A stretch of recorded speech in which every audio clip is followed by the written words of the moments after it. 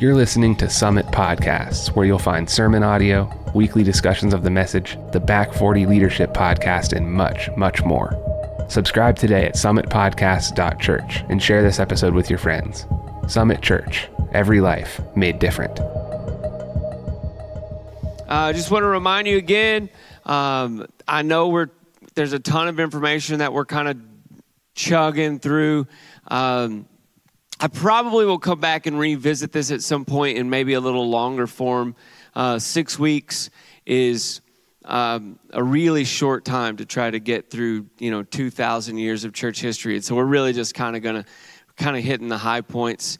And even at that, there's a whole lot. And so we may revisit this at some point, but I'm hoping this is helpful.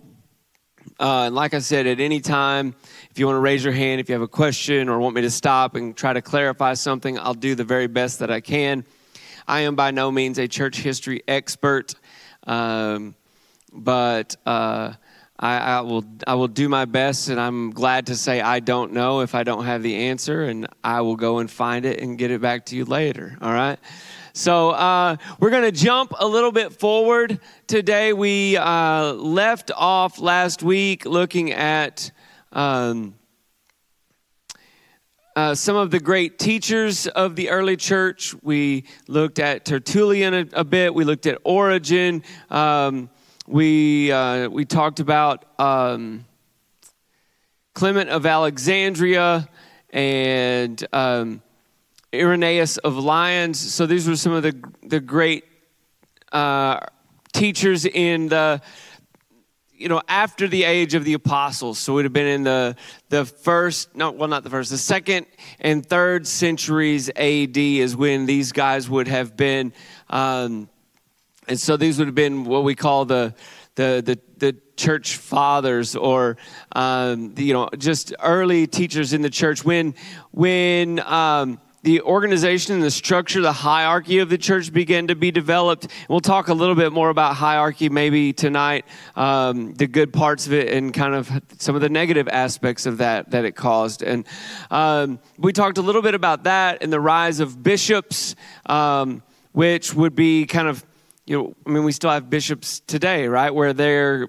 people who have authority over a group of churches, and then each of those churches would have a pastor.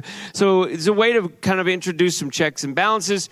And so these guys were some of the early thinkers in the church beginning to develop theology. I think I mentioned last week, for those of you who are here, that Origen, one of the teachers that we talked about, was the first person to use the word Trinity. He actually invented the word Trinity to describe the relationship between the Father, Son, and Holy Spirit. And so some of these kind of ideas, some of these thoughts and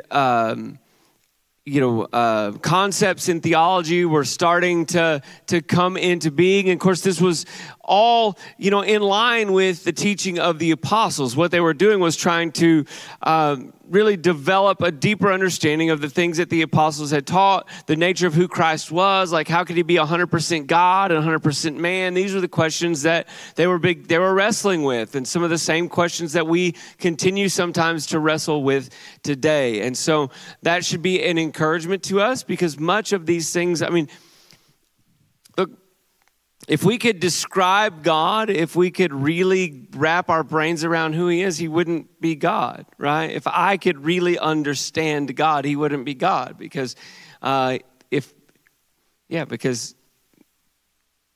he would be limited to my capacity, which would be a pretty sad state for God to be in, right? And so the early Christians were wrestling with those same kinds of things.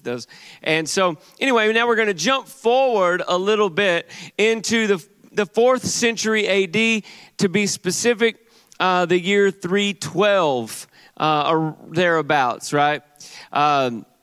So if you go to Rome today, if any of you have ever been to Rome or you get a chance to visit Rome, if you go to the Colosseum, just down the street from the Colosseum, there's an arch that has these battle scenes carved into it, and that's the Triumphal Arch of Constantine. Constantine was the first Roman emperor to be a Christian.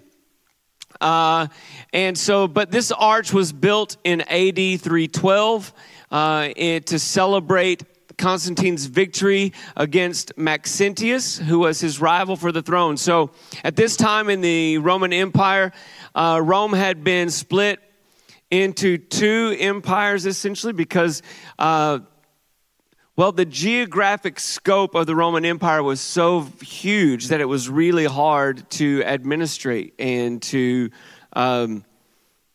govern. And so what they had done is they had split Rome into an Eastern and Western empires. And then in each of those, the East and the West, there was a hierarchy of leadership.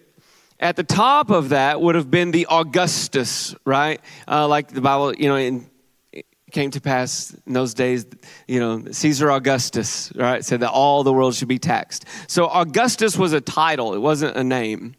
And it was the highest ranking official in that area. So the Augustus was the highest ranking. That was the emperor of the East or the West. And then under them would be Caesars, which we might call the vice emperor, right? And so Constantine's father had been the Augustus of the Western Empire, the western part of the Roman Empire. And when his father died, Constantine, who was a young man at that time, his soldiers, he was leading an army of Roman soldiers. Actually, in England at this point, he was declared to be emperor in York, England. But there was a rival, Maxentius, who was in Italy. He also had declared himself to be emperor, and so now we got a problem, right? So Constantine takes his army and begins to march toward Rome, and he's really outnumbered. And so the reason that all of this is significant in church history is, number one, because Constantine was the first emperor in Roman history to be a Christian. But then two, so what happens? Constantine takes his army, begins marching toward Rome. They are vastly outnumbered. And really there's not much hope of Constantine's victory. No one really thinks Constantine has much of a chance. And yet, and we don't know if this... let me say this. Constantine is really good at propaganda. He's a really good storyteller. He really knows how to capture the hearts of the people. So whether or not this actually happened in the way that Constantine told the story or not, we don't know. In fact, this story comes down to us from a historian, and I'm not going to remember his name, and I don't have it in my notes. But this story comes down to us from a historian who was a really big fan of Constantine. Like, he's a fanboy big time, right? And so, he never writes a single negative thing about Constantine. And so, but anyway, so the story as it comes to us is this, that on the night before Constantine and his armies invade Rome, cross the Tiber River into Rome, Constantine has a vision of the cross and says that in this vision he heard a voice from heaven that said, "In this sign you will conquer." And so then he had all of his soldiers put crosses on their shields, and they marched into battle under the sign of the cross, and they defeated Maxentius and his forces. And so on the backside of that arch that I was describing is a frieze showing Maxentius and his troops falling from the Milvian Bridge into the Tiber River, being defeated by the forces of Constantine. And so this is significant because Constantine, like I said, whether it happened as he told the story or whether it just became really good PR later on, he said that and just a side note, here's another interesting thing about Constantine. So he's really good at the PR thing, and then... So there was tradition at this time that said that once you were baptized, that there were certain sins that if you committed those after you were baptized, they would not be forgiven. So Constantine waited until he was an old man to be baptized after he was no longer, so he had set aside his duties as emperor, and someone else had assumed, and I can't remember who his predecessor or who his successor was, but he had already announced who his successor would be and had set aside government life. And so then he became baptized because he knew that as emperor, there's going to be some people that he might have to snuff, right? There's going to be some people I might have to rub out. And so I'm going to hold off being baptized until I don't have to kill people anymore. So he was an interesting cat, to say the least, but he seemed to be, at least, sincere in his faith in Jesus. Now, that's not to say he went about it in the best way, obviously, at times, but it changed the Roman Empire, and it changed the fate of the church. I mean, we're coming out of a season where there have been a succession of persecution toward Christians. And now that's all going to change. In fact, overnight, this turn of events changed Christianity from an enemy of the state into an arm of the state. In fact, Constantine, he doesn't declare it. People always say that he declared it to be the state religion, the official religion of Rome. He didn't do that, but he did make it a legal religion. Up to this point, it had been illegal to be a Christian, but Constantine makes it legal to be a Christian. And because he is a Christian, for all intents and purposes, it does become the official religion of the Roman Empire. In fact, Constantine, after he after he officially became emperor, after he conquered his rival Maxentius and officially became the emperor, it was tradition for the emperor then to offer a sacrifice at the altar of the god of Rome, this pagan god. Constantine refused to offer sacrifice there. He was the first emperor in history to not offer sacrifice to the pagan gods after conquering his enemies. And so there were some things, like I said, he seemed to be sincere in his faith. There seems to be a genuine conversion, is something significant that happens in Constantine's life. So how was this turn of events possible in the first place? The century before Constantine had been a century of revolution in the Roman Empire. In just that 100 years, right? Just that century before Constantine, 30 emperors had risen and fallen in rapid succession. The death of one emperor often led to a full-scale massacre of his closest relatives by his successor. It was a bloody, bloody business. And these kind of internal conflicts, these upheavals weakened Rome. And they led to intermittent invasions of the empire by other, like barbaric tribes, the Germanic tribes from the north, and other, and so as the empire suffered, Christians often suffered as a convenient scapegoat for those problems. Persecution before the year 250 had been localized. There had been pockets of persecutions against Christians, but between the years 250 and 313, the persecution of Christians was empire-wide. And so they had come out of a season of really desperate times for the church and for those who were followers of Jesus. In fact, in the year 250, the Emperor Decius required everyone in the empire to obtain a certificate proving that they had offered a sacrifice to the Roman gods. And so that was a direct way of exposing Christians so that they, And so in 303, the year 303, this is 50 years after Decian's persecution, Diocletian rose to power. And by this point, the empire is in pretty rough shape.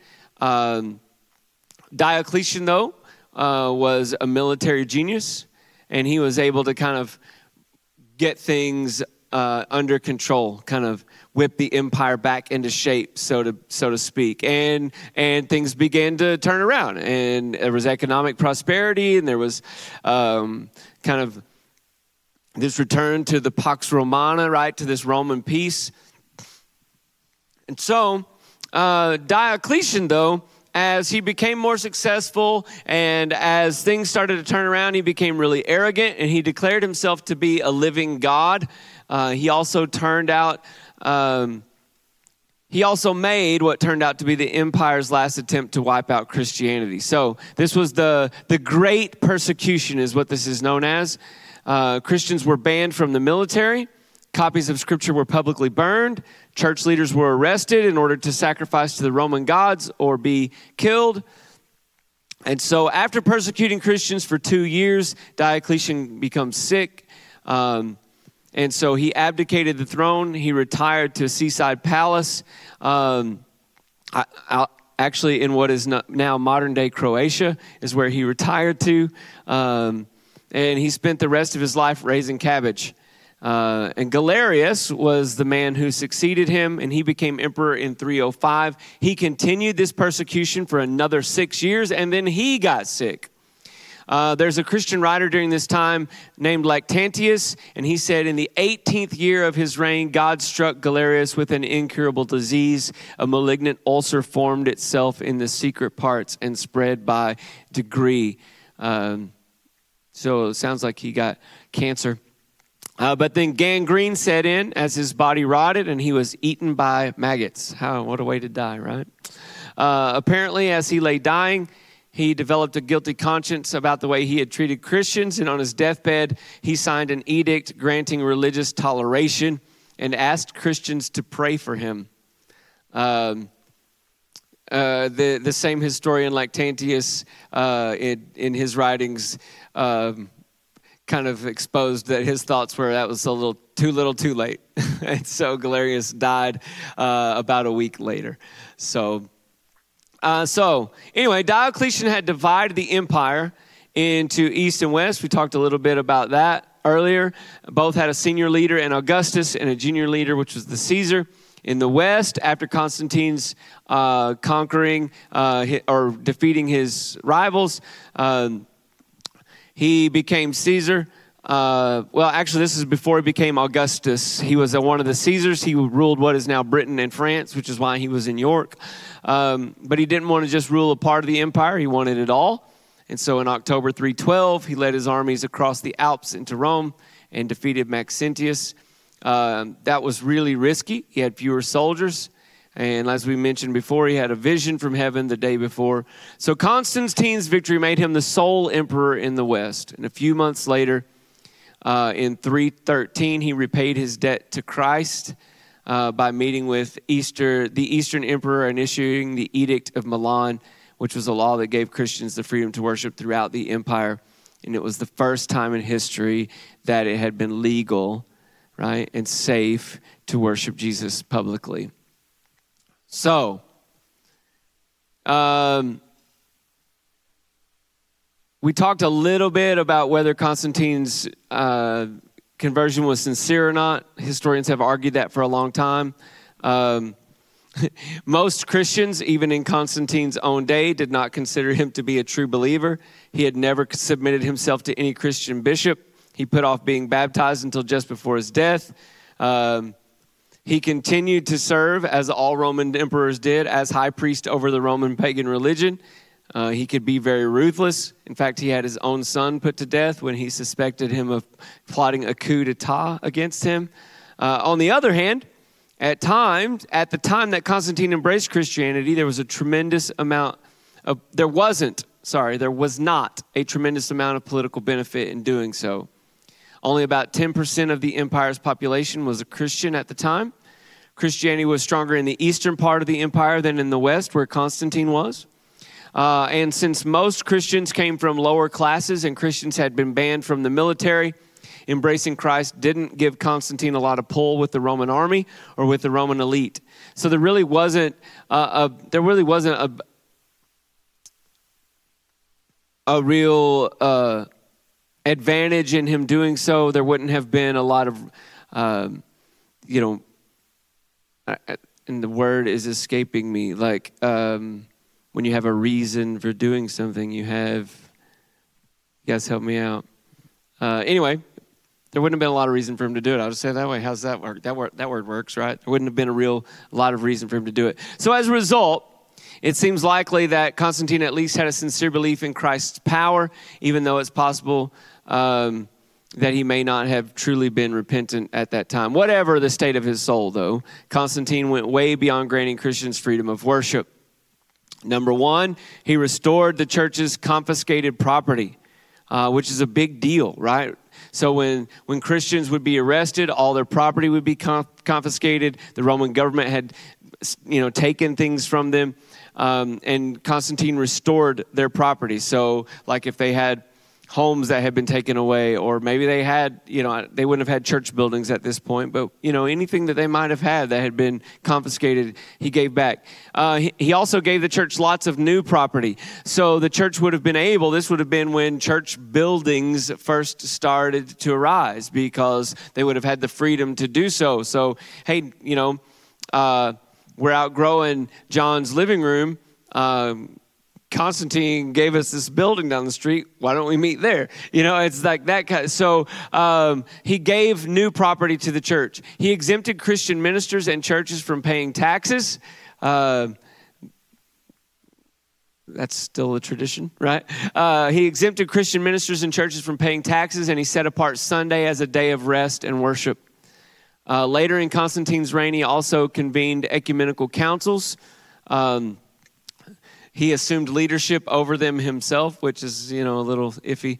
But he did convene these councils to help the church settle major doctrinal disputes. And maybe the most significant thing that Constantine did, though, was this. He removed the idols of pagan gods from their temples and used them to decorate public parks in the new capital city he had built, Constantinople. This sent a powerful message to the public that old pagan gods were nothing more than decorations and deserved no honor. So he removed them from their places of honor and just made them statues in the park. And so that was a real statement. This is a big thing in the empire. Constantine's sons went even further than that. They went beyond favoring Christians and actually started punishing pagans.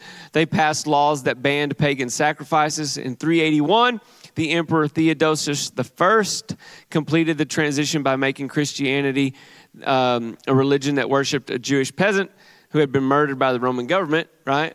If you don't think about Christianity, that's what it is, right? So he made Christianity the official religion of the Roman Empire. So that did eventually happen, but it wasn't under Constantine. It happened in 381 under Theodosius I. And so in a single lifespan, 315 is when Constantine comes to power, 313, somewhere in that area. Constantine comes to power, and by 381, so less than 70 years later, Christianity is the official religion of the Roman Empire. All right? So that begs the question, and people have argued this over the course of history, was this transformation a good thing? Even at the time it was happening, even among Christians, there was a wide variety of opinions. For example, the historian Eusebius marveled at the fact that after 300 years, God had delivered his people. At the Nicene Council in 325, Eusebius wrote, "Many of the bishops in attendance were missing eyes or limbs that they had lost during Diocletian's persecution. And Constantine invited them to sit next to him on his royal couch as equals." And so for Eusebius, this is a really good thing, right? Look at this. We've gone from, started at the bottom, now we're here, right? That was kind of his attitude about this. Like, I can't believe we're sitting with the emperor. We've gone from having our eyes gouged out and missing limbs because to sitting at the table with the emperor. Eusebius, that represented the opinion of a lot of Christians when he spoke of Constantine in these terms. He called him a new Moses. In Eusebius' view, God had chosen Constantine to inaugurate the final era of history. where the whole world would come to Christ. And so, since Constantine gave the church a position of influence, Christian beliefs impacted the empire in a noticeable way. Things started to really shift. Women were given more dignity. Slaves were given better treatment. The gladiatorial games were eliminated altogether.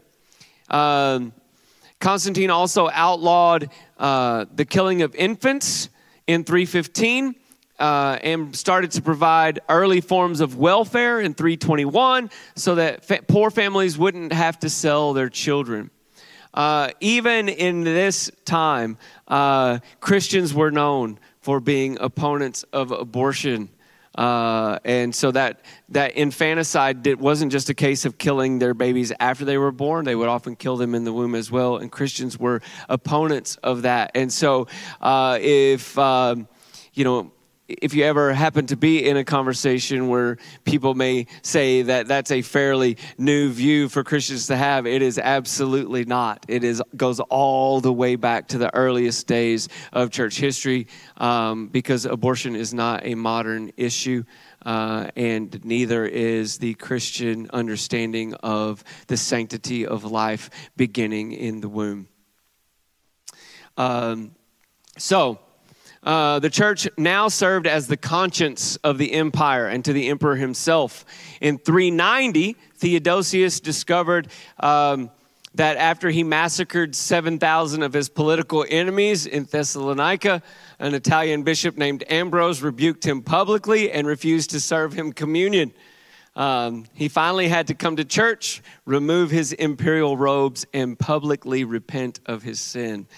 So now we see not only has the church been invited to the table, so to speak, and become a transformative force in the empire, it's now become a political force as well, because a bishop actually had the power and the influence and the authority to force the emperor to come and repent, right? This is a big deal. This is where the shift is happening. And so being a state church created a lot of new problems, because when power starts to come into play, corruption starts to happen too. For one thing, Constantine knew that a united empire required a united church, so the Roman government increasingly involved itself in church affairs. This turned the church's internal doctrine disputes into political battles as well. Doesn't sound so different than modern times, does it? During the Arian controversy, so Arius was a teacher who was eventually declared to be a heretic. The Arius taught that Jesus was not God, that he was a created being, just the Son of God. And so the state sided with Arius and with that heretical position for over a generation. And so as a result, for several decades, an officially Christian government persecuted Orthodox Christians for their belief that Jesus was God. And so as the church became more powerful, the clergy developed into an aristocracy. They wore long flowing robes. They drew government paychecks. Bishops preached from throne-like pulpits in cathedrals that had been built at the state's expense. And so, unsurprisingly, similar to what we see oftentimes with the prosperity gospel, the gospel preached from these pulpits often did not sound like good news to the poor. And so instead, wealth and social status were seen as evidence of divine favor, and Christianity became seen as something that helps you go to heaven after you die, rather than thy kingdom come, thy will be done on earth as it is in heaven. And so there's these distorted views that begin to happen because of, wealth and power in the upper hierarchy of the church. And so, more and more Christians began to believe that it was no longer possible to pursue a life of true holiness within the church. Many dissenters moved into the desert and became monks. These will eventually, and we'll talk about these guys in a little bit, maybe not this week, but we'll talk about these guys eventually. These folks became known as some of the desert fathers, and so there are some early writings from them that became important in the Reformation, and that became important in the growth and the transformation of the church as some of these corruption in the church becomes worse and worse and worse until it eventually reaches a tipping point. And so monasticism, or this idea of separating yourself from culture to live a cloistered life, right? That began well before Constantine, but this shift during Constantine's reign, or really during his reign and following this, what we might call the Constantinian shift that we've just described, greatly accelerated the growth of monasticism. More and more Christians are separating themselves from what we might call the main body of the church, or the official body of the Roman Catholic Church, which it wasn't known as the Roman Catholic Church yet, but of the Roman Church, the Constantinian Church. The people began to separate themselves from the main body of that to go and to study in the desert and to become monks.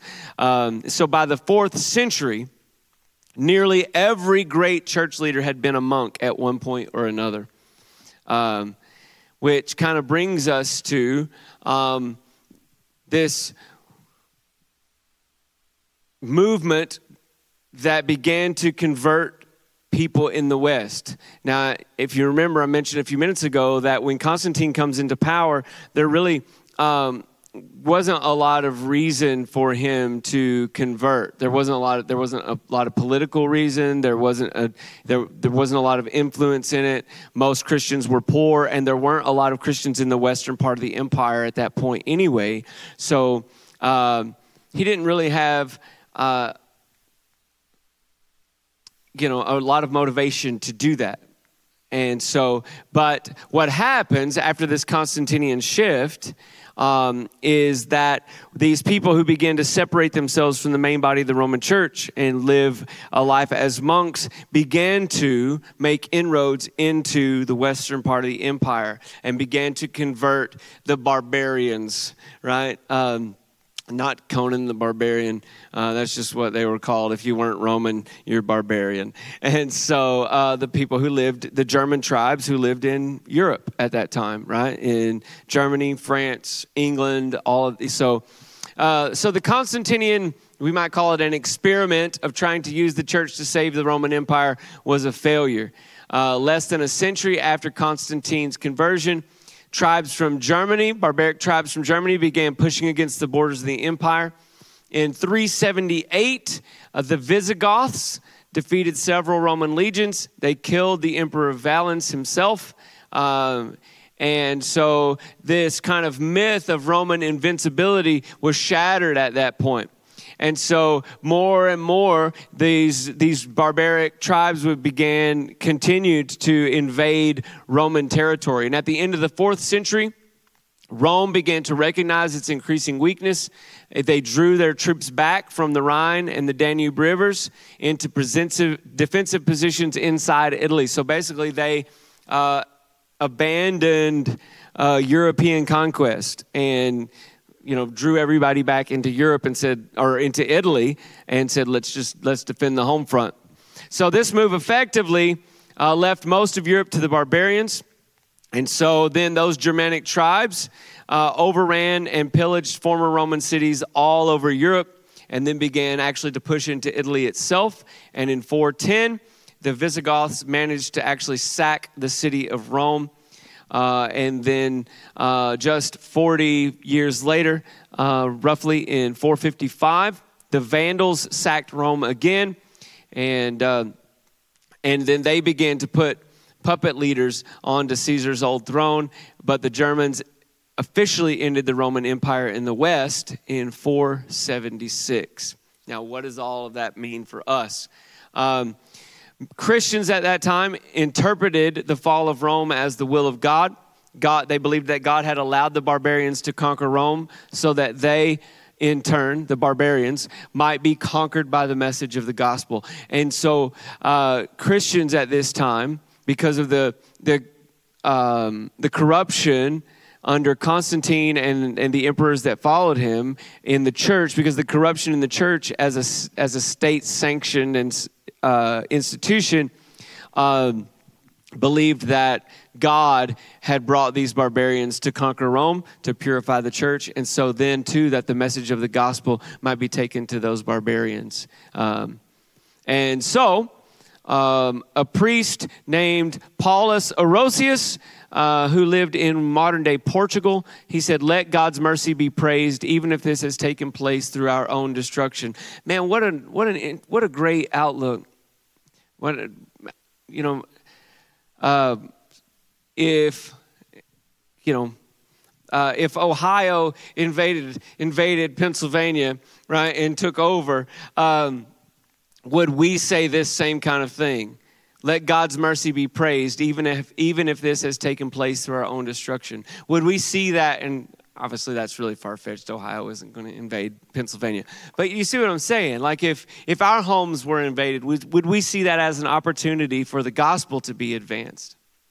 That's exactly what Christians did at this time. So the challenge, though, was how do we actually convert these barbarians? So one of the things that helped, one of the advantages that the church had, was that in spite of their military superiority, the barbarians recognized that Roman civilization was superior to their own. So they recognized, even though they were militarily more powerful, they recognized that there were some things about Roman culture and Roman civilization that they needed to adopt, that they needed to learn from. Right? Rome's road system was a great advancement. The aqueducts and their ability to deliver water to their cities, and their laws, and and so the barbarians recognize that, hey, we can adopt a lot of this and it will help advance our culture as well. And so, since Christianity was Rome's religion, convincing these barbarians to convert to Christianity wasn't as difficult as it might have been because they were open to Roman culture. But it was a lot easier to baptize somebody than to disciple them. So teaching Christian doctrine and ethics, let alone the heritage of classical civilization, to these people who were nomads emerging from centuries of illiteracy and extreme violence, right? So it's not an easy task. And so evangelizing, discipling, and educating these Germanic tribes was achieved by traveling merchants, by slaves, by exiles, a lot of people whose names have been lost to history. But there are a few of those names that have been preserved, and they made some contributions. There's a man named Ulfilas.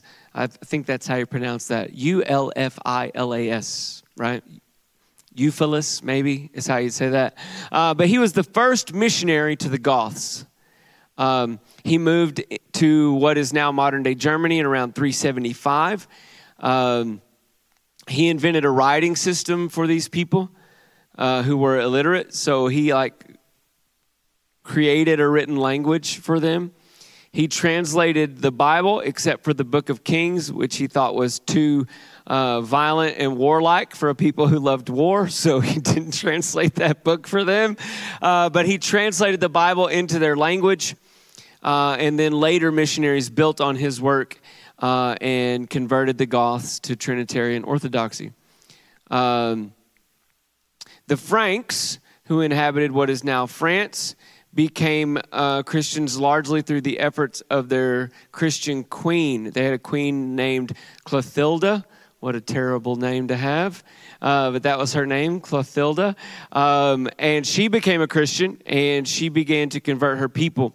She persistently shared the gospel with her husband, King Clovis, until he became a convert. And then in 496, after years of rejecting Christianity, Clovis, similar to Constantine when he found himself outnumbered on the battlefield, found himself crying out to Clothilda's God. And he promised Christ that if he would give him victory, he would convert. Clovis won the battle, and he kept his word. On his orders, the entire Frankish people underwent a mass conversion and were baptized by the thousands. Now, it's probably unlikely that most of them, that their hearts and minds had been transformed at that point. I mean, how many of them even had heard the gospel? We don't know, but they got baptized because their king said so. But what that did do at that point then was open the door for missionaries to begin to teach them the truth about Christ and to begin to disciple. And in time, many of those folks actually did become sincere followers of Jesus. Of all of the missionaries of that time, the most famous is a guy named Patrick, who we now celebrate as the patron saint of Ireland, right?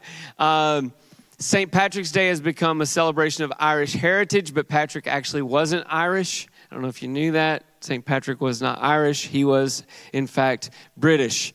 In the mid-5th century, when he was 16 years old, Irish slave traders kidnapped him from his home in Britain and sold him into slavery in Ireland. So he became a slave in Ireland.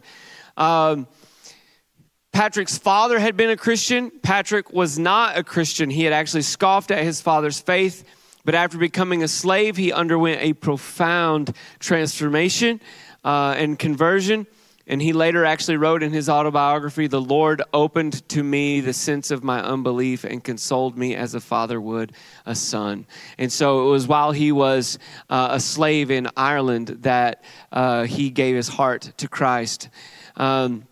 So he had been a slave for 6 years, and he dreamed that he saw a ship waiting for him on the coast. When he woke up, he actually managed to escape from his master's farm. He walked 200 miles to the coast of Ireland, and with some difficulty talked the ship's captain into taking him back to Britain, where he was eventually reunited with his family. Now, if Patrick's story ended there, we would not be talking about him today. He probably would have spent the rest of his life in his home country, but he had another dream several years later. In this dream, he saw a man handing him a letter titled "The Voice of the Irish." As he read it, he heard the voices of Irish people pleading with him to walk once more among them, and deeply moved, he wrote in his autobiography, "I could read no more." So even in his dream, he couldn't read the whole letter because he was so moved by the voice of God and the voices of these Irish people that he heard that were calling to him. He was pretty self-conscious, though, because he wasn't very educated. So he moved to France to study and to prepare. And then he moved back. Then he moved back to Ireland eventually. He spent the rest of his life there preaching the gospel, working miracles. By his own account, he raised people from the dead and founding a large network of monasteries to train Christian converts in the faith. So today, we know him primarily through his autobiography called The Confession. In that autobiography, he focuses almost exclusively on his enslavement, conversion, and call to ministry. But we don't know a lot about his actual ministry. He doesn't talk a lot about that. There are legends that have risen, like they say, he drove all the snakes out of Ireland. Newsflash, there never were snakes in Ireland. That's legend. But all that to say, he was one of the great missionaries of this time that helped to convert barbarians and people in Europe, where there weren't a lot of Christians at this time. There is some other possible historic information we have about Patrick's life. There are some hymns that have been attributed to him. He allegedly prayed the words of one such hymn. This hymn is called St. Patrick's Breastplate. He prayed this. It is said, at least, that he prayed this every day for spiritual protection. This is that prayer. He said, "I arise today through a mighty strength, the invocation of the Trinity, through belief in the threeness, through confession of the oneness of the Creator of creation. Christ with me, Christ before me, Christ behind me, Christ in me, Christ beneath me, Christ above me, Christ on my right, Christ on my left, Christ when I lie down, Christ when I sit down, Christ when I arise, Christ in the heart of every man who thinks of me, Christ in the mouth of everyone who speaks of me, Christ in every eye that sees me, Christ in every ear that hears me. I arise today through a mighty strength, the invocation of the Trinity, through belief in the threeness, through confession of the oneness of the Creator of creation. Man, I think that's such an incredible heart to have. Like, you know, his prayer that Christ would be before him and behind him and to his left and to his right and above him and below him and everywhere. And then to think, so Lord, pray that every person who thinks of me would think of Christ, that every mouth that speaks of me would think of Christ, that every person that sees me would see Jesus, that everyone who hears me speak would hear the voice of Jesus. Man, I love that. What an incredible, incredible testimony. So, that's kind of what's happening, and that's how Christianity starts to move into Europe and really make some inroads there. And along with that, as we mentioned, this guy Arius and the Arian controversy. So this also, alongside this movement of the gospel into Europe, is a really big deal in the church at this time. And so these questions were being wrestled with. Who is God? How can he be three and still be one? Who is Jesus? And how can he be both God and man? And who is man? Is he a sinner by nature or by choice?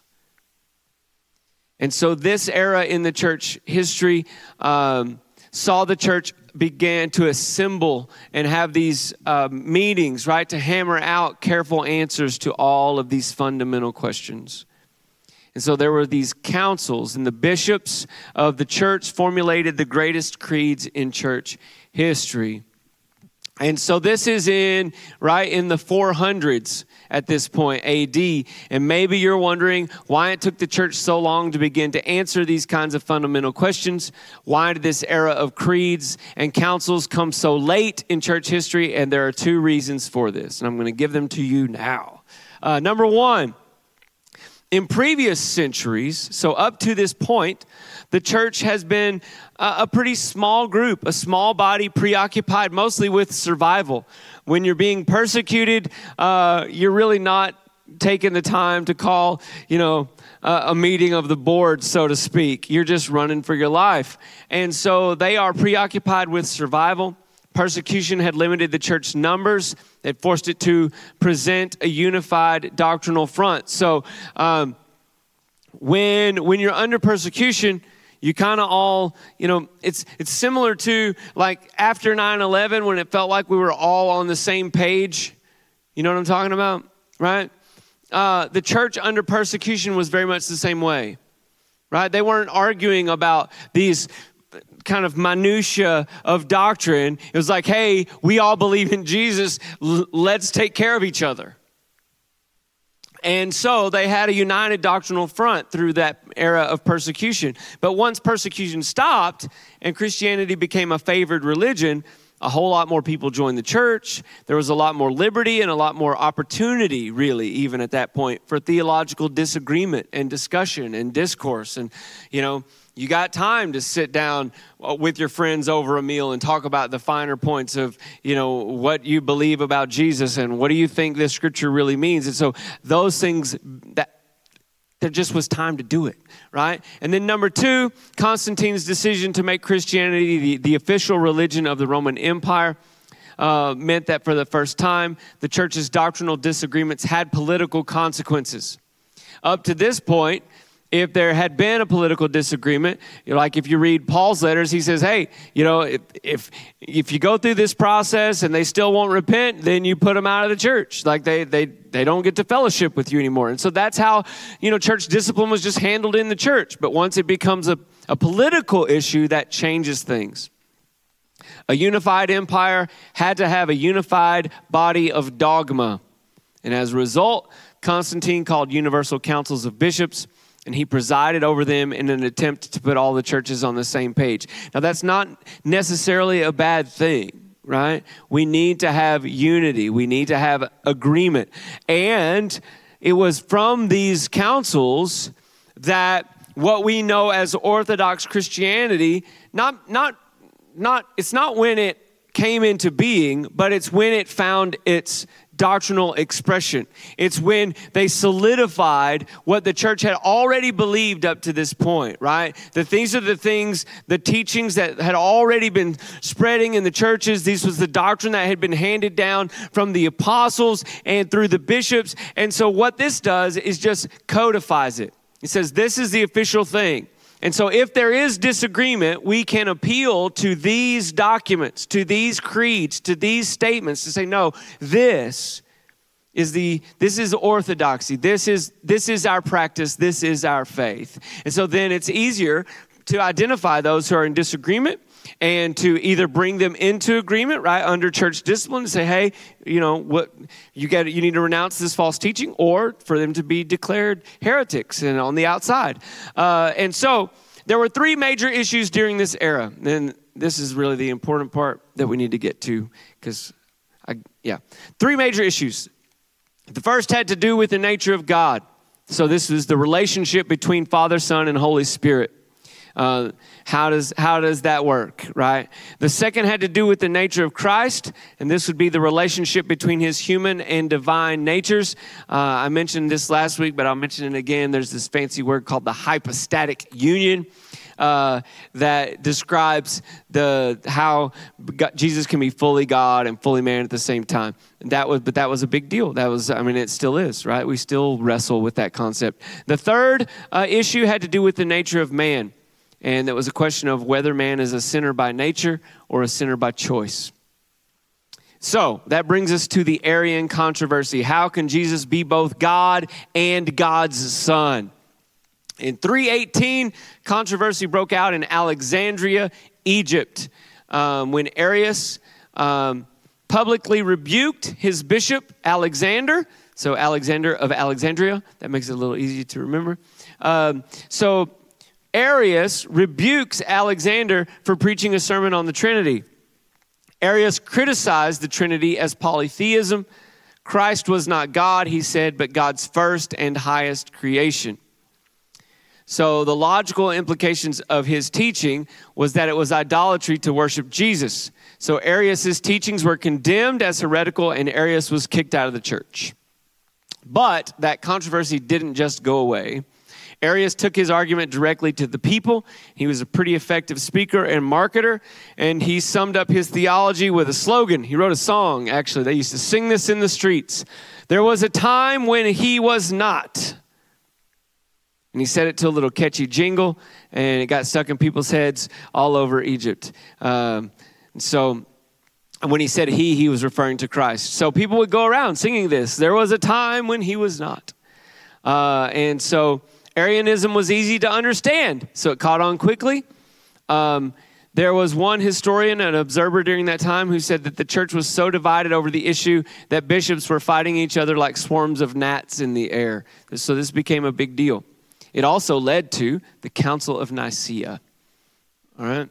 So Constantine, who believed that division within the church is worse than war. That's a direct quote from Constantine. Division within the church is worse than war. He quickly realized that he had to get this situation under control. Oh, by the way, the Orthodox Christians, in order to counteract Arius' little jingle, came up with a jingle of their own, which was, there was not a time when he was not. It wasn't too creative, but it worked. So Constantine said, we got to get this situation under control. He wrote a letter to Arius, and he wrote a letter to Alexander, and encouraged them to work out their differences. That didn't work. And so he called this Spanish bishop, I say called, there was no phones back then, but he appointed a Spanish bishop to travel to Egypt and try to mediate the dispute, but he wasn't able to do that. And so as a last resort, so this is an interesting thing, the Council of Nicaea actually was a last resort. Constantine convened a council of bishops in the city of Nicaea. In case you're wondering, Nicaea is actually in modern-day Turkey. And this was in the summer of 325 A.D., and Constantine himself personally presided over the council, and he paid the expenses of all the attendees. So he felt like that this issue was a big enough deal. As I said, he said division within the church is worse than war. So he felt like this is a big enough deal. Not only am I going to call all of these guys to come, I'm going to foot the bill. We've got to get this problem resolved. We got to fix this. So once the council was underway, the two sides laid out their cases. Arius argued that if the Father had begotten the Son, then it followed that the Son was not an eternal being. If the Son had a beginning, then there was a time when the Son did not exist. Thus, he was of a different substance than the Father. That was Arius' argument. And he said that while we should admire and emulate Jesus on account of his obedience to the Father, we should not worship him. He said Jesus is divine, but he is not deity. So his main opponent in the debate was another bishop from Alexandria. His name was Athanasius.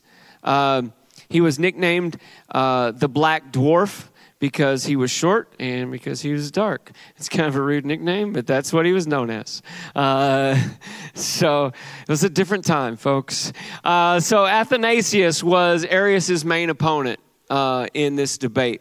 And Athanasius was a very intelligent man. And an astute scholar. And he argued that Arius' doctrine not only denies Christ the worship he is due, but it also destroys the doctrine of salvation. And he argued that only a Savior who was fully human could die for human sin, but only one who was fully God could unite human beings with the Father, with God. So in Christ, the immortal had become mortal to raise mortals to immortality. Athanasius said this. He said, those who maintain that there was a time when the Son was not robbed God of his word like plunderers. So most of the bishops at the council sided with Athanasius. And so then the original Nicene Creed of 325 that the council wrote specifies that Jesus is God of God, light of light, true God of true God, and clarifies that Jesus is begotten, not made. And so that put an end to that controversy. It declared an official doctrine about who Jesus was and the nature of Christ. And the creed ends by pronouncing an anathema upon those who reject it and a warning that any bishop who refuses to sign it will be deposed. In addition to this, Constantine added a civil penalty, warning that any bishop who was deposed would also be banished from his city. So if you were bold enough to disagree with the council, you were going to pay some consequences. Which, I don't know. Maybe there's some guys who signed who did or did not agree, but they were compelled to do so, which may not be the best way to get agreement. But the doctrine that came out of the Council of Nicaea was 100% in agreement with God's word, right? Over and over in Scripture. John, in fact, in his gospel, in the opening of the gospel, talking about Jesus as the Logos, as the Word, said in the beginning was the Word, and the Word was with God, and the Word was God. And so Scripture itself declares Jesus to be fully God and fully man. And so this doctrine that comes, this creed that comes out of the Council of Nicaea really only affirms what's already being taught by Scripture, but it puts to bed this controversy with Arius. If you enjoy this content, please let us know by rating and reviewing the podcast. You can also contact us at summitpodcast.church.